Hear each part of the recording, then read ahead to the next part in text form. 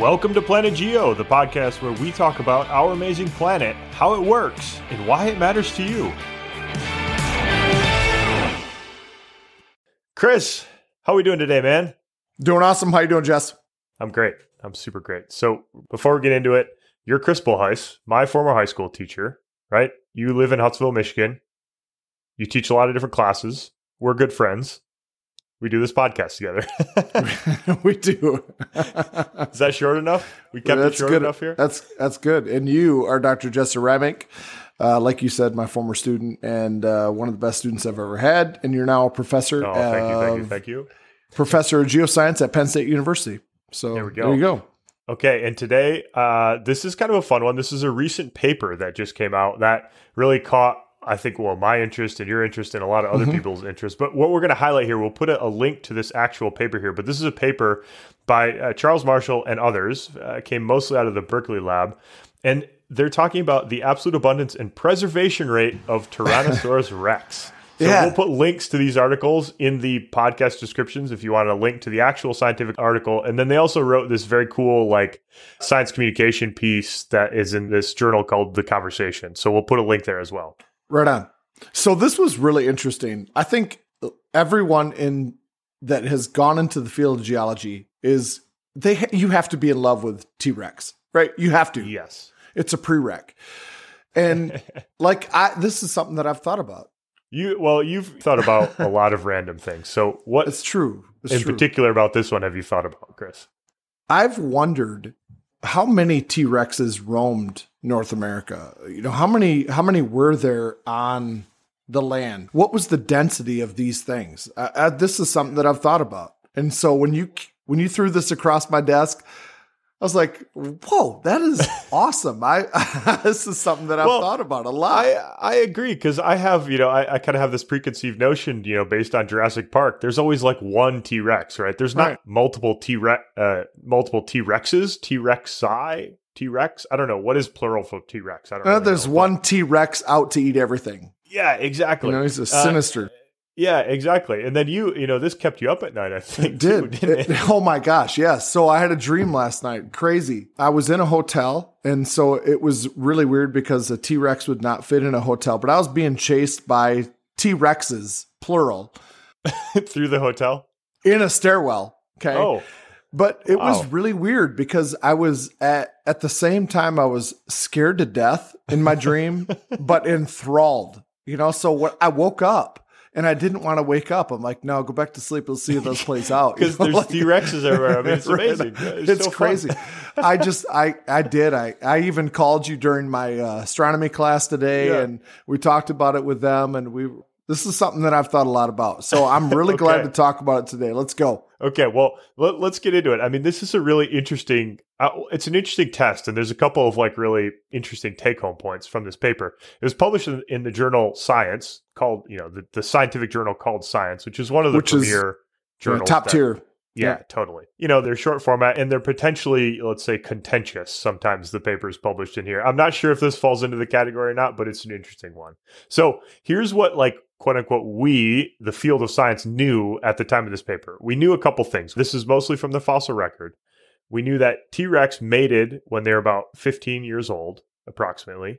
We have estimates then based on this about how long each dinosaur lived. And the total time period where T-Rex fossils are found on Earth, the range is about 1.2 or to 3.6 million years. So there's not that long of a time when we think in geologic time of actual time when T-Rex existed on Earth. So a few million years. Right. And then we also have a rough estimate on their metabolic rate. And we take this based on animals that we have living today. So it's somewhere between mammals and the Komodo dragon. And okay, so this calculation is a really interesting one. They figured that, so for each generation of T-Rex takes around about 19 years, which that's sort of similar to humans. Our human generation. Wait, hold on. That was something that struck me in the article, that they don't mate until they're 15 years old, but the life expectancy is 19 years. This is the average generational turnover. So basically the average age you have kids. So when they started mating around 15 years. That's their adolescent time, but they didn't reproduce until on average about 19 years. Yep. Makes sense. Okay. Is my understanding. And humans are depending on where you live and cultural differences, it's between 22 and 33 years. And so what they needed to figure out the population density, and I think it's a good time to point out, it'd be really fun to talk to these authors. So Charles Marshall or anybody else on this paper, it'd be really fun to have you on Planet Geo and talk about this. But basically what the calculation requires here is a population sort of density estimate, right, Chris? Like how what you've thought about for a while is how many were there in any given area of land, right? Right. Absolutely. I've thought a lot about this, like how many Tyrannosaurus Rex are we talking about per square mile, or how many square miles does a T-Rex exist in? Yeah, exactly. And so there's this relationship and modern animals between body size and population density, and it's sort of a well-resolved relationship. And so they apply this well-known relationship between body mass or body size and population density. And the way to think of this is that for any given square mile or square kilometer of grassland, there are more rabbits in there than there are elephants. The big animals need more space to support them. Right. So let me ask you this, though, Jesse, like just from a scientific standpoint, there are so many variables that go into this. Yeah. Right. I mean, so that's many. when I hear you say this and I read the paper and like, wait a second now, elephants, they require this because their body mass, they require this amount of area, but we don't have elephants here. So how does that pertain to then Tyrannosaurus Rex living on the globe, right? Did they live everywhere? You know what I mean? Like that's a question I had.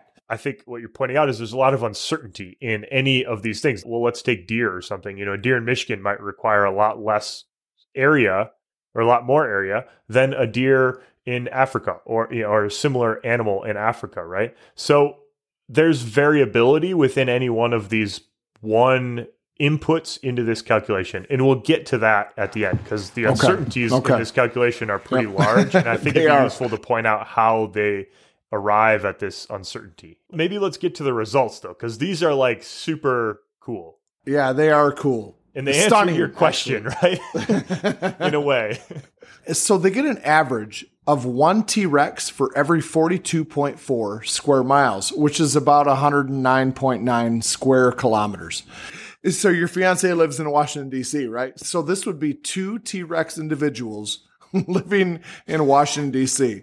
It seems like a reign of terror. Washington, D.C. is not a big place. It's kind of kind of amazing, actually. Taking a hard pass on that. So you and I are from Ottawa County. Which, interestingly, is about the average county size in the United States. Oh, is it really? I didn't know that. Okay. Yeah, it's about 600 square miles is roughly the average county size. So that's Ottawa really County. Good stat. Yeah, good it's an stat. interesting one, right? Yeah, I like that.